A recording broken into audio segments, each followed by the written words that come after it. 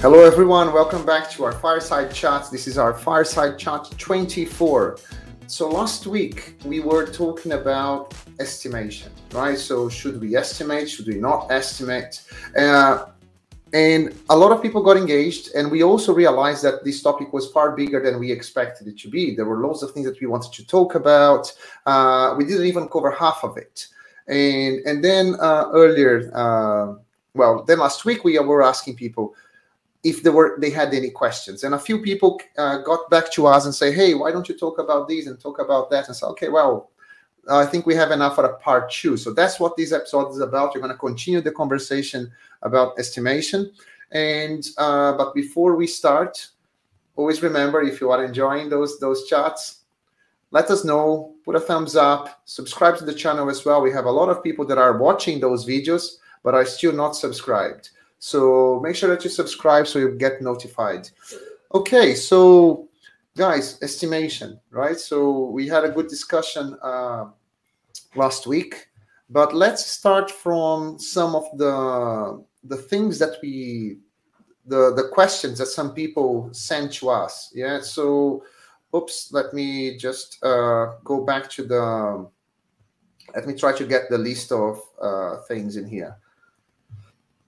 So, okay, so there was Chema, is it, or Chema, how do you say, Jose? Chema. Chema. So Chema on Twitter, he was asking us, so is there an easy way to help teams learn how they could start estimate their task and see if it does make sense for them or not? So is there an easy way for us to start with estimation? What do you think, guys? Again, depends on what you mean by easy, and depends on what you mean by makes sense for them, and so on. This is the consultant answer, right? Normally, it does make sense because, again, when you're starting a project, you normally have the least information, right? So you again, there's lots of benefits from going and doing that exercise, even if you don't get numbers that you're like super comfortable with or whatever, right? There is value in the conversation, and there is value in a lot of doing the exercise and going through that thought process, right? So that alone makes sense. Now, where it makes sense, like when I've seen people kind of be quite against things like this, is when they go and blindly try to follow I don't know, planning poker or some other thing without actually understanding what it is that those techniques have that help you or not, right? So for instance, when you wouldn't, so planning poker is everyone's got this set of cards or responses that they can give. Someone describes the story or the work, the feature that needs to be done, and then suddenly everyone from the team votes on what they think the size is, right? And there are some variations of this. Some people use the Fibonacci sequence, blah blah, that kind of stuff. There are I can't tell, let's take a break, whatever, that kind of stuff. But the problem with that is that once you vote, let's say that you have a 3 and then someone says a 5, then you have a conversation about it, because what you're looking for is to bring everyone together and align about what the work is, what needs to be built, and what the complexity of it is, and so on. And someone who gave you a 5 versus someone who gave you a 1, that person thinking of a 5, what's happening there, right? Like, that's what you're trying to, like, what are they thinking that maybe we didn't see, right? And vice versa. So that conversation in its own has value.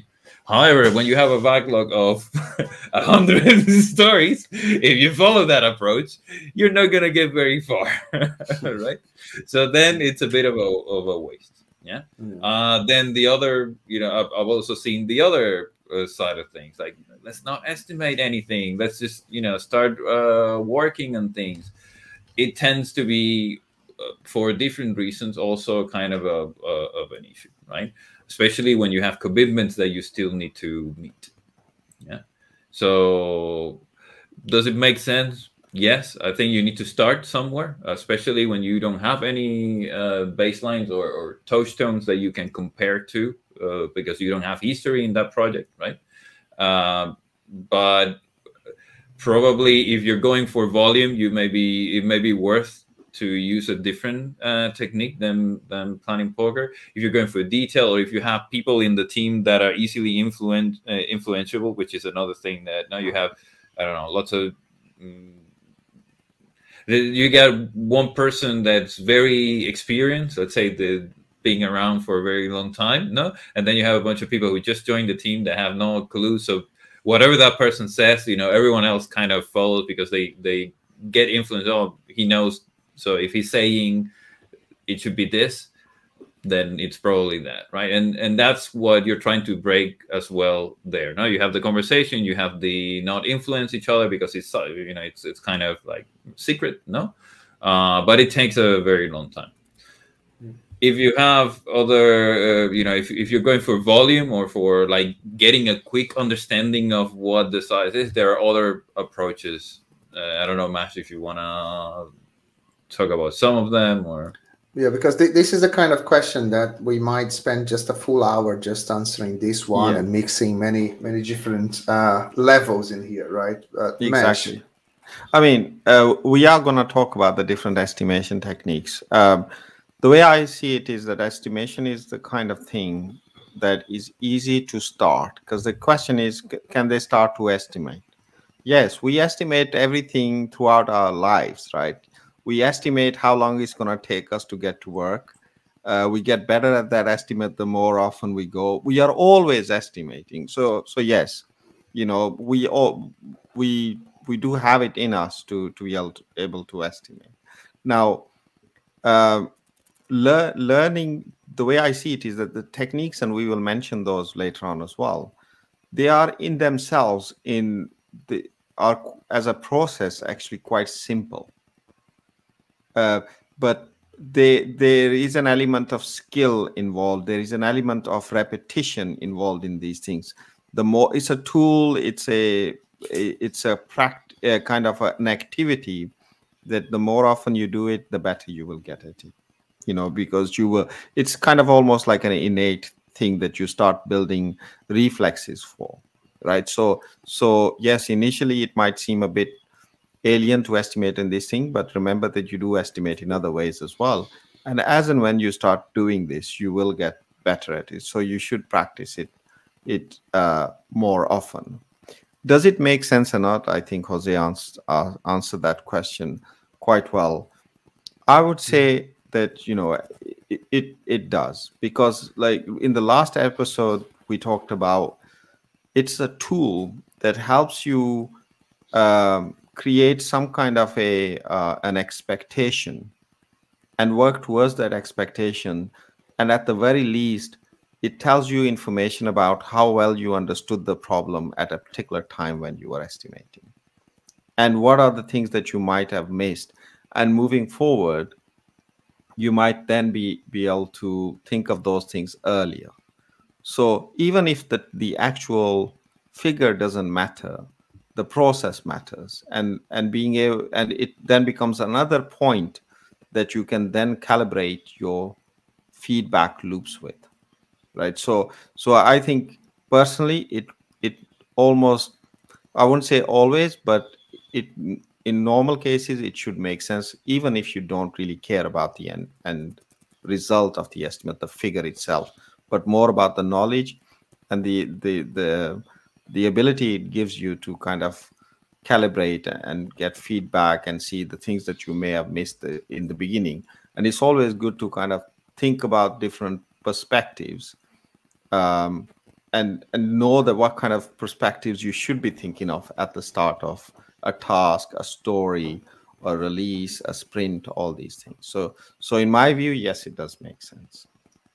Yeah, and from my side, like there is an easy way. I think of course there are many caveats, as both of you already said, but ultimately, like, first of all, who the estimate is for, right? But let's say that let's forget about many things. Like, let's just for like how easy that is. In a way, if we are talking about more low-level things, for example, you have a backlog and you need to start working on it, right? That's what If you don't estimate today, at some point you might need to do that. You're going to pick that user story or that epic or whatever, and you're going to start working on it. So what would be the easy way? Before we start working on it, try to break that down in what you need to do. So in order to implement that user story or that requirement or whatever, it's like, what do I need to do? What are all the tasks that I need to do in order to implement that? So then, if you are able to do that, let's say that there is not a lot of unknowns. You say, okay, that's what I need to do. So then all of a sudden you have a list of things. If you are very comfortable with that list of all the elements in that list, you can give a guess, and all of a sudden that's an easy way. You are already estimating, right? Of course, the devils are in the details, right? So we think we need to talk about uncertainty. So what if there are items in there that you are uncertain? Then there are ways to cope with that. But in terms of just to get a team started, assuming that there is no pressure, like the question here doesn't really have enough context, right? So I don't want to extrapolate too much. So in order just for a team to get started or use your estimates, that's what I would do. Take the things that you have, try to break that down into smaller pieces, see if you all agree what needs to be done, and then try to guess roughly how long it's going to take. And then you start doing that. Make sure that, like you say, like, try to compare your original estimates to how long it really took, and you keep repeating that. But that's not difficult. The difficulty comes in is with the expectation of the estimation. For example, if you are providing numbers to some people, that you make decisions on top of those numbers, or you hold yourself accountable and you are estimating things that you are completely uncertain, then that becomes very complicated. But the act of estimating is easy, and it makes sense. I agree with what Mesh was saying. Just the fact that before I start implementing anything, I just stop and spend some time just thinking of what I need to do in which sequence, how I will break that down, that problem. For me, there is a lot of value in doing that, and that alone makes sense to me. Yeah. So then there are also, if you have any thoughts about the no estimate trend, who wants to start on that one? I think it's good in principle. Okay, so this is my thing with no estimates. No, and this is how I understand no estimates. I may be wrong. Yeah, there's plenty of really good advocates for it out there. No, but it's based on this idea of, you should make sure that you're always working on the thing that you need to be working on, and then you don't really have to worry, because if you're always working on the thing that you need to be working on, the most important thing, then if whatever it takes is what it needed to take, because it's the most important thing. Yeah, that's more or less the way that I see that. No, there is an aspect as well on on the forecasting and then splitting and that kind of stuff, like having things roughly the same size, which are things that are a bit more debatable on that front. But the main idea behind it is right. Now, my problem comes when people use this as a way of protecting themselves from either committing or making decisions, or right, and that's what I see a problem with. Yeah, so you still need to be able, at the beginning of the other episode we were talking, and I said some people have questions, right? Like, when are we gonna get this? Like, by when are we gonna, what are we gonna get? And on this date, those are really reasonable questions that need to get answered to a certain degree of predictability.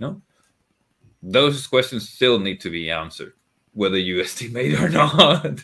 And this should not be used as an excuse to basically not answer them, or protect yourself from whatever kind of pressure people are putting you under. So that's my. I think there is another element to that, Jose. I agree. It's actually nice in principle. Do the next thing, get it done, release as soon as it's done. Move on to the next thing. Prioritize well. all these things are good. But often we talk about, for example, there are like some people ask us about test-driven development, right? You know, should you always do test-driven development? So, well, no, it's a tool. It's there to achieve, it has an intention. It's there to achieve certain objectives. And, you know, if you can achieve those kind of objectives with something else, then fine. You don't have to use test-driven development. It's like if you're not doing TDD or these kind of things, what are you doing, right? And it's the same thing, same kind of question I have about estimates as well, right? In the no estimates movement, I think all those things that we just said make sense, and it all makes sense in principle.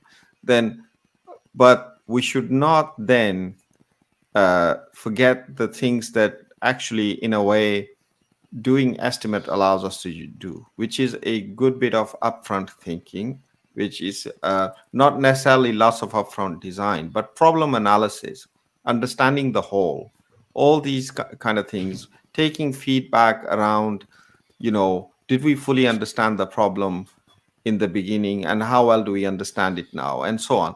If you do that with other means, and there are, by the way, you know, you can do problem analysis without having to estimate. You just have to be very disciplined about it, right?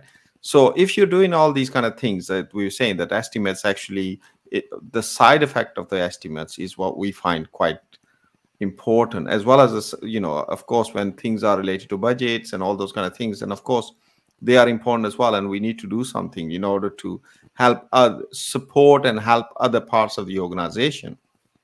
But forgetting those for a moment and just looking at how the side effect of estimation can help you understand the problem better and receive feedback from as you go along, then yeah, if you're not doing estimates, then, you know, what are you doing? You know, are you doing something instead? And if you are, if you're doing this problem analysis, if you're breaking it down, if you're gathering feedback from how well you understood versus when it went on and the next checkpoint and so on, then fine, you know, hashtag no estimates all the way. I have a slightly different perspective. I'm not so enthusiastic, or I don't see so many great things about the no estimate. And I'll tell you, I will start from what I think that they were trying to achieve and where this is coming from, right? So from my understanding, because like I haven't read that book, by the way, the whole hashtag no estimate put me off, just to be very clear. Maybe I should be more educated. So if some of the guys, those guys from that movement that wrote the book, and we had some misunderstanding, more than happy for them to reach out to us and try to clarify and have a debate about that, because I would like to understand more. But like one of the things that I know that people were trying to change was the notion of project and product, right? A project by nature has a start and an end, and we try to optimize, like we try to reduce, well, try to get to the end at the lowest possible cost and time, right? So that's like normally when people run projects, that's what they're trying to do. We want to achieve this, and the sooner and the cheapest we achieve that, the better. So the end justify the means in a way. That's when you have a project, yeah? But most of the people, we work with products, and product has a very long lifespan. And the mentality of project doesn't fit the product lifespan. So because you are working, the product is in a continuous evolution, a lot of people say, hey, there's no point in keep estimating and having those things. Then is what you were saying, Mesh, let's just work in whatever is the biggest priority. So whatever is more important right now for our product, we are going to keep doing that forever, because while the product exists, we always focus on the priorities. And I understand that mentality. However, what I feel is that, Jose, it seems that you are not agreeing with what I'm saying, but I'll try to understand what you are feeling. But like, even if you are in a product mentality, that is a continuous flow and not a project related, the estimate will also change priorities. For example, what we say, this is the most important thing for us to do now. It will be most important depending on how long it's going to take, right? So, for example, backlogs are not just based on business value, because business value is also related to time and effort. And if you don't estimate, so estimates will help to shift the priority, because it's like, okay, you know what, this would be the best thing to do it right now, but it's going to take 6 months. You know what, I'm not keen on spending 6 months on doing that, although it would be lovely to do that if we could do that in 2 months. But for 6 months worth of effort, I prefer to do all those other 5 things. And that's where the estimate has a significant impact in your prioritization as well. It's not just what is more important. And this is why I am not so sympathetic to, even when you are working on a continuous flow, I think that estimation plays a huge part in the product strategy. I think it's almost as if even if you're not estimating, you need to understand the size of the task ahead at some level, right? And whether you call it an estimate or not, I completely agree with you that it's not just question about what's the best value. It's also a question of how much investment it requires. So it's that value investment balance that you need to understand to make your decision. And if you don't have the what investment required part of that, you might be making some decisions that are actually ill-informed. Yeah, exactly. But then, same as you, I don't understand the nitty-gritty of the no estimates movement. But maybe they talk about the rough sizing, or I think, Jose, you were talking about in Lean. They talk about these different because the idea of the tasks. Or sorry, and just before we move, because I just forgot like one thing on the point that I want to make, was like, I also get that part of the solution is to avoid blame, right? So for example, if you are committed to a number, then people are waiting for that number, and then they wanted to avoid and shift the focus away from that to value, right? But then I think you have a different problem. I think that we would be solving the wrong problem. You're kind of treating the symptom and not the root cause. Exactly. I just wanted to throw that in before you go, Jose. Good point. No, that's a good point. So I agree. And if you look at the ROI formula, the time is there, right? Like the return on investment is on. Okay, so what did you put in? What did you get out for this amount of time? That will give you a value, no? So if it's the same thing you can do in 1 week versus you can do in 6 months, that definitely changes the return on investment for whatever it is that you're doing, right? So that's fine. There is a component there as well around eliminating waste, because a lot of this is drawing from ideas from Lean and Kanban and all of these things, where just in time and reducing waste, etc. And estimation can be seen as waste.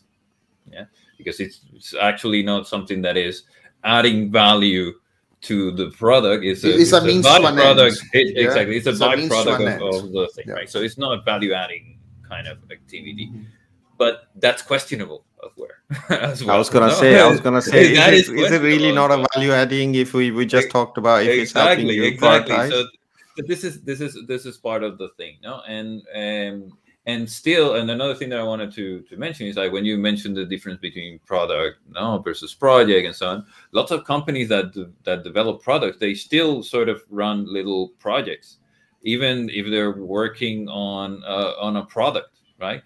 They like a campaign for their product, exactly, or they split it into quarters or whatever, right? Like whatever OKR or fancy thing you want to call it, right? But they still try to split it into chunks, and they still have that necessity or need to answer, are we going to have this done by this date, right? Because if the first thing that you do with a product is, what's kind of like the roadmap, right? Like where are we going with this?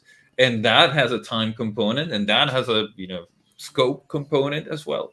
You may not know exactly what's going to go in there, but you still need to answer those questions to some level, right? No, sure. So this is why I was taking my head.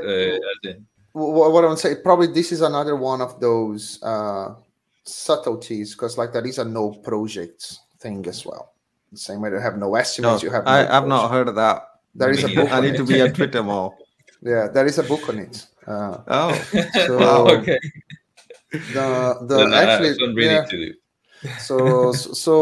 The thing is that on the project mindset, the end justifying the means, as I said, like, because you said like, this is what I want to achieve, but for example, but you are not really considering the consequences of, for example,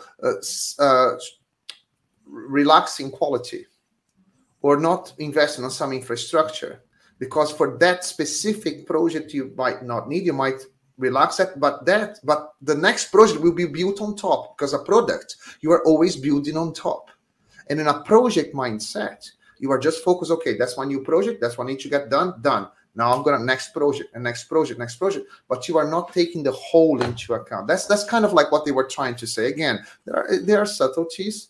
By the way, I like the product mentality, but with estimates, with phases, with things. But we are considering the entire lifespan and not just achieving this by, achieve X with the lowest cost and at as soon as possible at the expense of the evolution of the product in the future. And that's the different mindset that I was trying to refer to. And to go to the point that you mentioned earlier, which I think segues quite well into the last part of this thing, is the hyper-inflated estimates and stuff. My main thing with this is I see people using it as a way to shy away from either commitment or, because for whatever reason, like you just mentioned, no, the whole idea of no blame, let's talk about value instead of not meeting the deadline. So for me, that's, do we have a safe space, right? Like, are these people under pressure? Is that the reality where you're working in, or how those numbers are going to be used? Exactly, right? how are those numbers going to be used? I don't think hyperinflation is just related to, I think it definitely is, that's one of the reasons, but I don't think it's just related to a fear of how those things will be used. I think there are other factors to hyperinflation as well. Yeah, I agree. But for example, what would they be? Like uncertainty, for example? Uncertainty, for sure. Sometimes actually you can start fooling yourself with in-depth analysis at the point where you don't have enough information.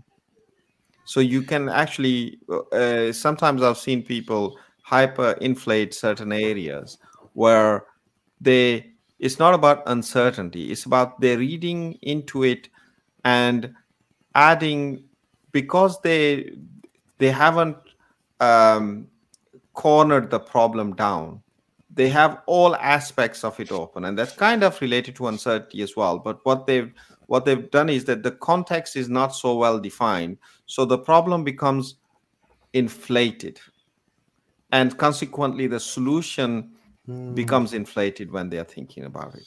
So the problem is not well understood. It's not directly related to uncertainty, although that plays a part. But I think what they've done is they've overanalyzed it. They don't have enough information to analyze it, and it's almost, in some cases, people are making stuff up in terms of what kind of things will be needed. Just so I make sure that I understood what you're saying. So basically what you're saying is there might be a very vague definition of the problem, and then they start trying to analyze that vague definition of the problem, and then they go even beyond, because the problem is not well defined, so the boundaries of the problem are not defined, so they go even way beyond, because they're making stuff up. Exactly. And sometimes the solution becomes very complex. Solution can be complex because the problem is not well understood, or it can be complex because they've over-engineered it. That's another way of hyperinflation. The other reason for hyperinflation is that, like when you're looking at a thing, there are certain aspects of your task or story or feature or so on that have almost like a linear scale, a factor applied to them.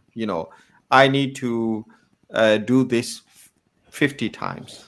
Yeah, there's this kind of, I've got this thing that basically the solution fans out, because you need to create, I don't know, like recently we had about things like I need to create 10, 15 different documents with different formats, or I need to create all these web pages that are for different types of users, so that kind of stuff, right? So the same web page but lots of different types of users, so that kind of thing, where the problem or the solution kind of scales. And what we end up doing is, because we may not understand the problem at that time, we may scale it linearly. You know, I've got 15 documents, so I'm gonna, whatever for one, I'm gonna times it by 15. But we don't understand that if those 15 documents have the same level of complexity, we don't understand that if they're actually just a variation of the same thing. All Exactly. those After you build, like, I don't know, maybe 3/4 of those documents, the other one will almost come for free, right? Yeah, exactly. You just, you know, adding those variations. So sometimes estimation in these kind of are hyperinflated because we apply this factor, this fan out factor to them, or linear kind of factor to them, without really understanding the dependency between those things that are fanning out, you know. There's another thing that I feel contributes that we haven't mentioned, which is when you go into, depending on which level of detail you go into, you're then starting to introduce, you know, buffers at a level that when you add up all of the buffers, yeah, it's just blown out of proportion. Death by a thousand cuts stuff. Exactly. So it's not like, oh, you didn't know, but you know, let's add, you know, 1 day more just in case, you know, and then, but that's, and you do that for every single thing. But exactly, but when you add up all of those things, then, you know, you get an inflated thing, and the sum of all of those buffers, right? Like and I remember Sandro telling me a story. Don't know if you want to share it. And I was like, hey, look at this. We're saying, you know, 3 years. Yeah, forget about that. Forget about that. How long do you think you would take? You know, what's your gut feel? Exactly. What's your gut feel? Well, I don't know. I mean, like, yeah. So this was, it's like, okay. So how did it become 4 years? No, or 3 years? This is an interesting story, and I'm sure that some of the Cogenius guys watching this episode, they will say, "Hey, I think he's talking about me." But this was a good learning curve. Like, by the way, this is no blaming the guys. This is just like they were really genuinely trying to do the best job, and we were working and trying to figure out how we could do certain things. And it was exactly what was I said. Like, we had a task that was like all the elements. We were trying to estimate for a phase, right? So we knew that it would be a few months of work, and we just needed to understand what we could fit in for that group of functionalities, how long it would take. And it would come up with a phase for that, right? So in a project. So then the guys, they had a very scientific method, and similar to what Mesh was describing. So, well, we have these types of things, and here we have, like, they had a few hundreds of those things and not 15, but like they did that. So they have a lot of uncertainties because they were at the beginning of that project. So they use a kind of scientific method. They broke that down. And because they have a few hundreds, they just said, like, we think that it's going to take that, but they put the uncertainties on some of the initial items, and they timed by almost 200. That was the number of things that they had to do that they were very similar to each other. But they times by 200 the uncertainty as well. And that went to, like, I think in that project, it went to 1.5 years. And they had a formula, they had a spreadsheet even, right? And this is what is a very interesting thing for us to share with others, because it was an insight for ourselves. Sometimes we think that we are being very scientific and creating those formulas, and then when we do the multiplication to estimate, we are multiplying the uncertainty. And then we are happy with that because we say, wow, we use a scientific method. But when they said that to me, I said, look, guys, I don't understand everything that you're trying to do, but, like, this seems a lot. So that's when I asked the question, was just like, what does your gut instinct says? Right? So, for example, forget about the method that you use to estimate. Forget about your spreadsheet and the methodical way you went about that. Just finger in the air, your experience. They've been in the project for a while. And when they said, I think that they said about 6 to 7 months compared to 18 months. And then I was asking them, how do you reconcile? Like, you use a scientific method, but your gut instinct is almost like it's less than half of what you came up. So the method was not right, right? So it was hyperinflate because of the techniques that they use and the way that they apply them as well, which was quite an insightful thing. So reconciling your gut feeling so that you can validate is. Yeah, I think this is an important thing that, I mean, I keep saying that we'll talk about things like, PERT and those kind of other things and we break the problem down quite considerably in some cases where we want higher fidelity estimates and so on. But at the end of the day, estimates is a subjective thing. And if you have a really detailed method of estimating, just be careful of the multiplication factors, because those are the places that will cause this kind of hyperinflation. And at the end of the day, always try to understand that you are making a subjective analysis of the problem. You kind of trying to look kind of into the future and see how you're going to do certain things. And estimates are estimates at the end of the day.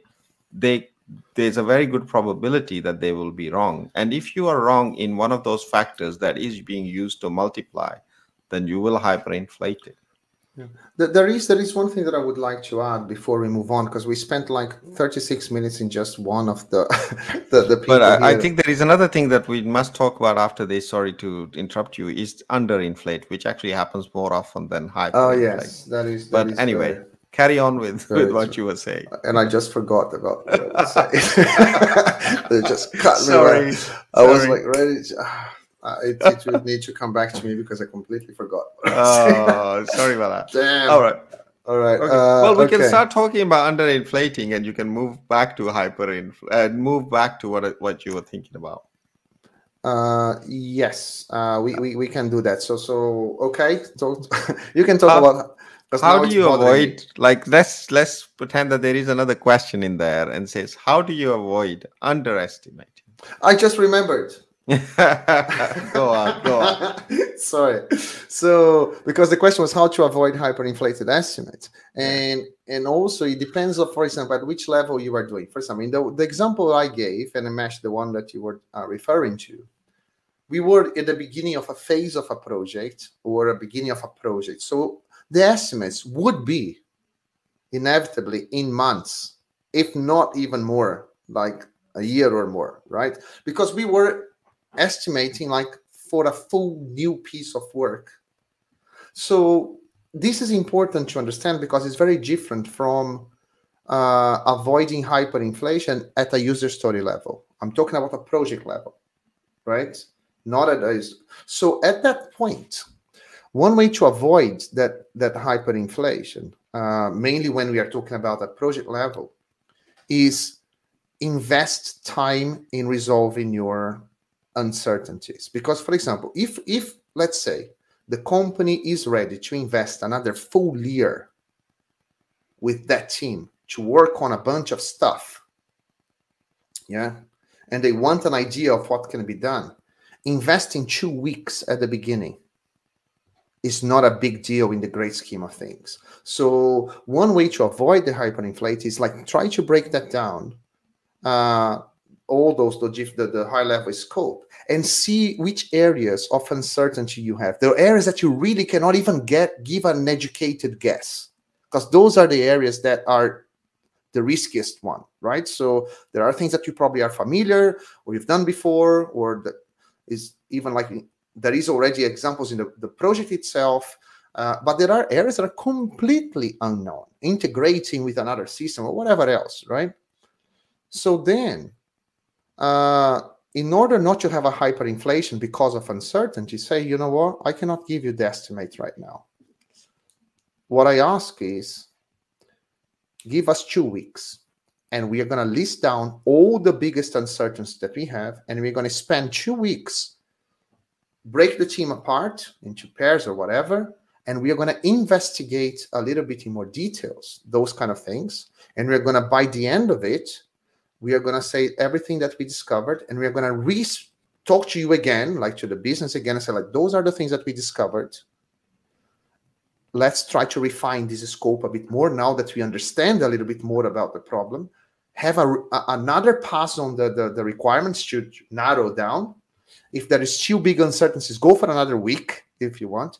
And at that point, you are in a better shape to give an estimate that is, because you remove the uncertainties. You have a little bit more clarity. So you might, that's what I want to say. So sometimes doing some instead of just giving a number with whatever technique, you say like, give us some time to resolve the uncertainty area. And the same is true for underestimating as well, actually. That's one element to it, is that, uncertainty could actually, it can take you wide off the mark, and it could take you wide off the mark towards high, kind of overestimating or underestimating as well, right? So, and of course, these are estimates, they will not be the actual. And of course, there is an understanding that they can be wrong. It's about the degree of how wrong they are, that then is the quality of this information. That's what you're kind of worrying about, and whether you stick to it as well. Yeah, exactly. But I mean, there are should we go towards underestimation question now? Because I think there are elements there in underestimating that are different from hyperestimating. No, go ahead. So on the underestimation side, I personally started life as a serial underestimator of tasks. In fact, recently I was actually kind of not really taking part in one of the estimation exercises.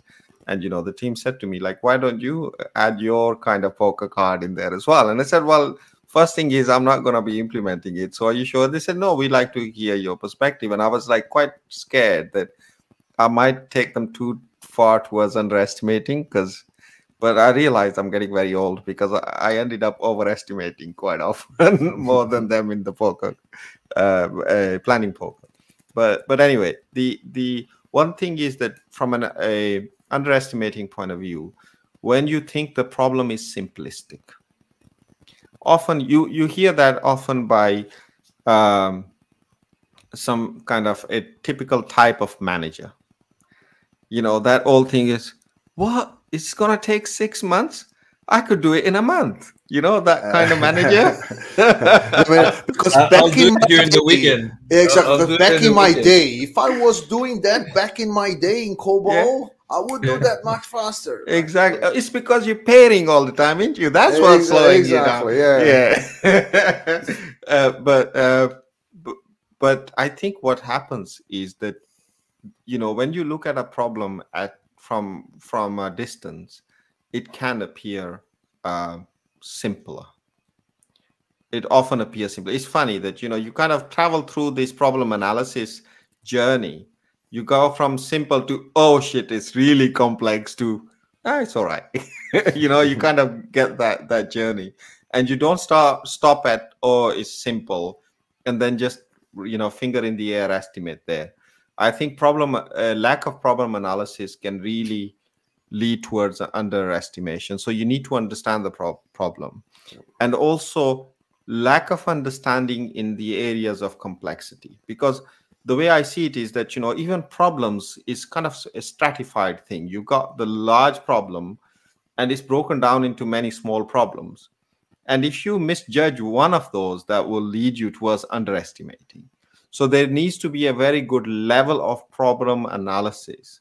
I think it's one of the major things that actually leads towards underestimating. And of course, there is also the individual estimate versus the team, because a lot of the times something doing just by yourself and just kind of assuming that the whole thing will be done yourself versus it'll be done by a team, although the team adds to kind of the amount you can achieve in a period, it also has a tax, and there are many other types of taxes in there that you need to understand as well. So understand your own limitations, your team's limitations as well. Sometimes we are quite simplistic. We estimate purely from a personal perspective, not taking into account that we are working as a team. Yeah. Although it's your perspective, and often say, how long it will take you, but how long it will take you, how long do you think it will take you as part of a team? It's not like how long will it take you if you're working in a cupboard on your own. Exactly. So guys, we have a few other questions and comments that we received. It would be good to go through them. Just a reminder, we only have like 15 minutes left. Well, so I think we're gonna need to do a number part three. Yeah, Part three. yeah. Okay, so but let's try to go quicker. But I know that some of those questions are quite big as well. So Emmanuel was asking. There's two things in here. One is a mention to a technique. One who would like to know more about a technique that you mentioned in the previous episode, Jose. I think he's talking about the Monte Carlo simulation. That's the one that I think he's talking about. And the other one is like how we can have someone new on the team. So on the other hand, I always ask myself, how would do this someone new on the team? I would love to know how it could help the new team members to do the estimation part. So so there are two parts in here. One is the Monte Carlo simulation. One is kind of like onboarding new team members, and they need to be part of the estimate. So let's try to go through those things a bit quicker. Right. So the first with the team member, right? Normally, what you want to have is some sort of touchstones, no, or user stories that are kind of representative of the amount of work, and you can use that if they understand what that amount of work is. Yeah. Otherwise, they just need to learn what those things are, right? And through the experience, you can walk.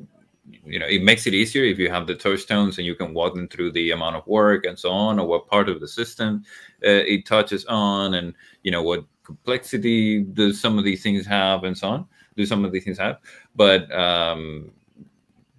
that's it, right? Like you have the representatives, you walk them through that, and then they sort of get an idea or a better idea of what a 3 is or a 1 is, or whatever amount of work.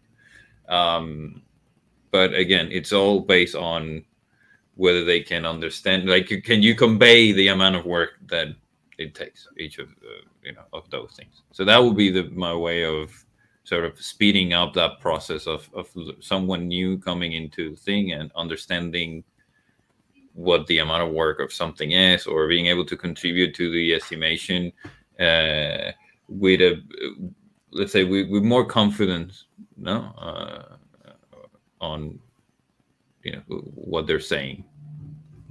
Yeah. So before you move to the Monte Carlo, just want to add as well, because there is an element of that goes back to what Mesh was saying. There is an element of the value of doing the estimation itself, right? So because this allows the teams to really think about what needs to be done. And with the new team member joining, you can even take those sessions to explain to them the system. Say, hey, this is the feature that we need to do.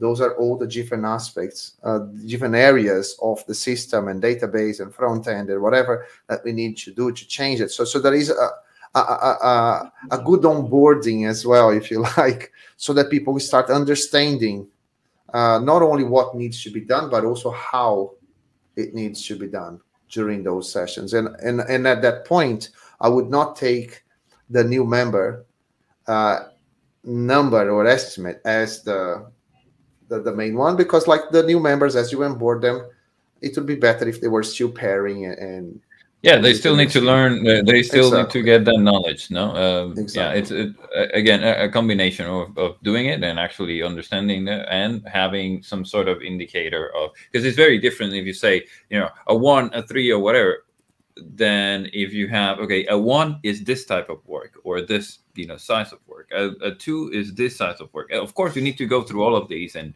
explain, but that will give them an idea, so that when they choose something with some criteria, not just I mean that you need to do in the it's like a calibration part, isn't it?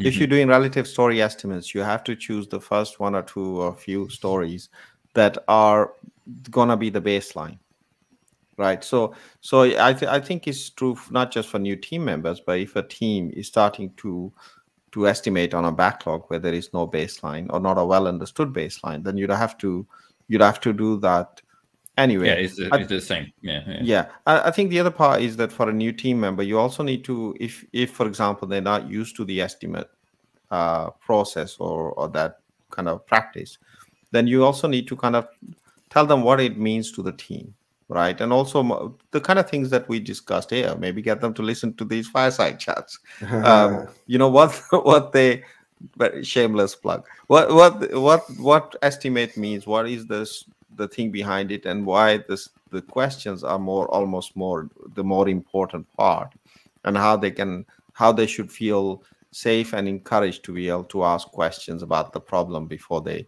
come to estimate, and provide their perspective. You know, their perspective is as good as any other perspective. They might have seen the problem in a very different way because they have a very different perspective to the rest of the team if they are new to the team. Yeah. And we can combine the topic that Emmanuel, sorry, mentioned with Susana Miranda as well, because Susana was also asking about good estimation, and maybe we can cover like Monte Carlo simulation as part of Susana's question as well. So Jose, why don't you take us through, like, very briefly, like at a very high level, what the Monte Carlo simulation is about? It's a probabilistic method to basically find the probabilities of something, yeah, based off simulating a distribution, right? So it usually works this way, right? You have an input domain, let's say, or a set of possible inputs. In I don't know, in the case of, let's say, the estimating a project, potential times that, you know, stories of this size can take, yeah, for instance, right? Then you generate randomly from a distribution. So you, with a random number generator, basically you simulate that, you know, you're running the project lots of different times, yeah, and then you perform some computations on that and kind of aggregate the results, right? So basically, let's say, like, if every time that you run your, let's say, let's visualize it as a burn down chart. Now, if every time that you run your project with this random generator, you increment the value on the distribution, it will give you a curve, yeah, and that curve is basically, you know, what are the most likely dates for finishing the project. That will be, you know, in the center, and then out of that you get different intervals for confidence intervals, no, based out of that, yeah. So very at a high level, it's about that. It's about simulating that you're running the project lots of times, seeing, you know, all of the times where, you know, when did you finish, so to speak, and then based on that, understanding what the probability or the distribution is, and what level of confidence you want to have. Yeah. So is it I mean, is there like this random number? I guess you're talking about a bunch of features or stories that you're assigning this random number to how long they take to complete, and you kind of putting them together. Is there like, would you have like a kind of top and bottom, max and min to them as well, or they go everything would be part of the input?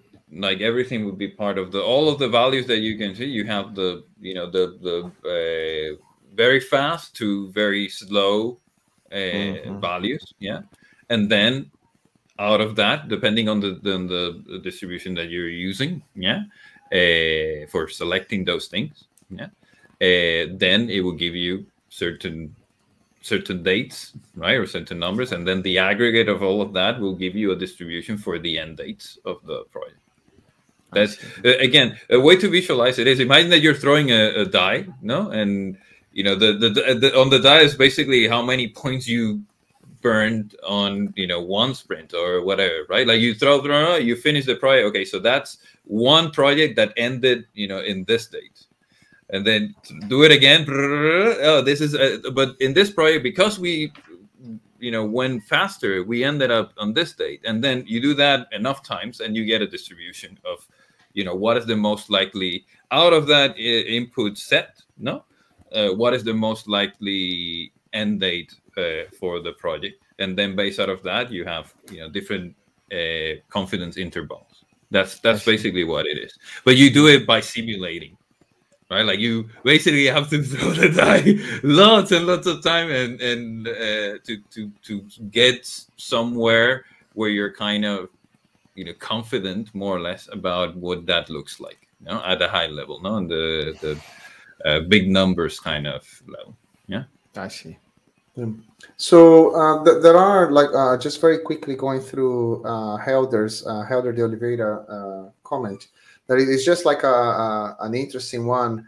Is basically like what he was saying is like looking at some of the teams and like keeping a new team like doing the refinement and the estimation, and he noticed that some people were discussing like what is a 3 or what is a 5. That is it's quite a classic debate. And he was it's more a comment, is not like a question itself, but he was just saying like what the important thing when those people are discussing the 3s or 5s, is this a 3 or is a 5, is more about the not the number itself, but what is that trying to figure out what needs to be done. What's the size of it? Is that knowledge exchange that happens when the team is estimating and they are comparing those numbers. For those of you that are not familiar with planning poker, everyone in the team given a task, they will say, hey, relatively to everything else, we think that this is 5 times bigger than something else, or it's 3 times bigger than something else in this case. And then quite often, like we look at the numbers that are on the extreme. Someone says, hey, normally we use Fibonacci sequence. One person of the team said that is a 13, and the other one said that is a 2. And most of the rest of the team is always between like, I don't know, 5 or something like that. So you take the people that says that is 13 and the other one that take 2. And so like, why do you think that is so complicated? Or why do you think that is so easy? And then there is a discussion about that. So maybe someone knows something that can achieve that very quickly, or someone thinks that, hey, you might not be seeing the problems here. There are certain things that we also need to do to achieve that, and that is quite complex. So the important thing quite often is like the understanding, as Mesh mentioned a few times, and is what needs to be done. What is the effort in here, right? So before you just start hacking some code.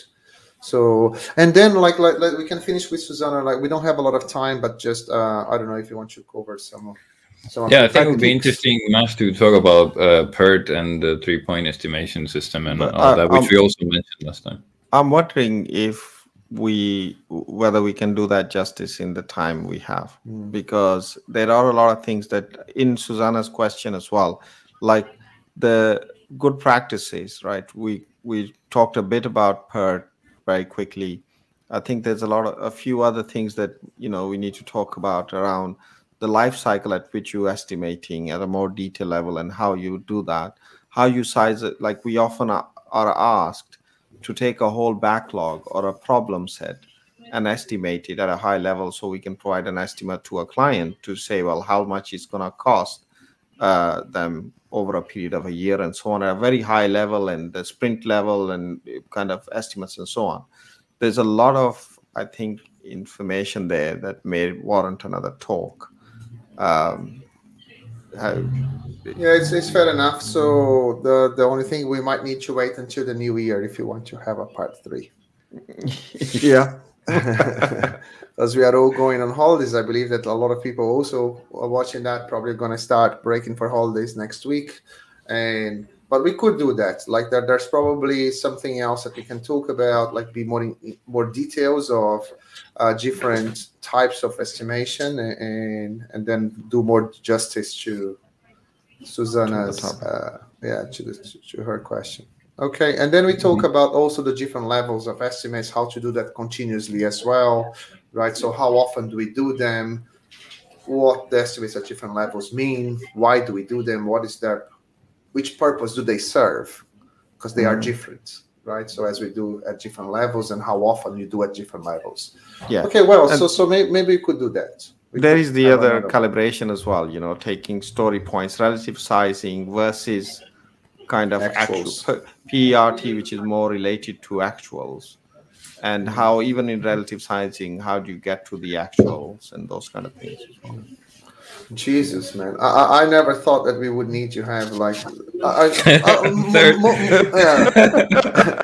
most of our topics. I know that we could have had part 2 for many of the things that we discussed in the past, but that it was never so clear like this one This one has a lot of stuff to talk about. I think it's an important one as well. This is an important topic for everyone. Cool. So, okay, well, let's. So, Susanna, I'm sorry, but we'll need to get back to the other half of your question, or the other parts of your question. Probably in the new year when we reconvene, we probably will have a break for the next couple of weeks. At least I'll be on holidays. I won't be able to record. I don't know about you guys, but I think we're gonna take a break as well. I think it's good that we all take a break. So okay, so we will come back to probably with part 3 next year. If you are watching until now, so well, Merry Christmas, Happy New Year to everyone. Merry Christmas. Right, and also remember to, if you are enjoying those chats, remember to put the thumbs up. Leave in the comments if we are to have a part 3. So that's your opportunity to tell us what else you would like us to cover in part 3. Subscribe to the channel, and we promise that we will do a better time management next time. We promise that we will not take the first topic and spend 35 minutes in the first tweet. You can promise, but I'm not promising anything. I'm not committing to any estimates, okay? Our estimate would be that. Okay, cool, good. Right. Okay, well, thanks everyone. I see you next time. Bye-bye. Bye-bye.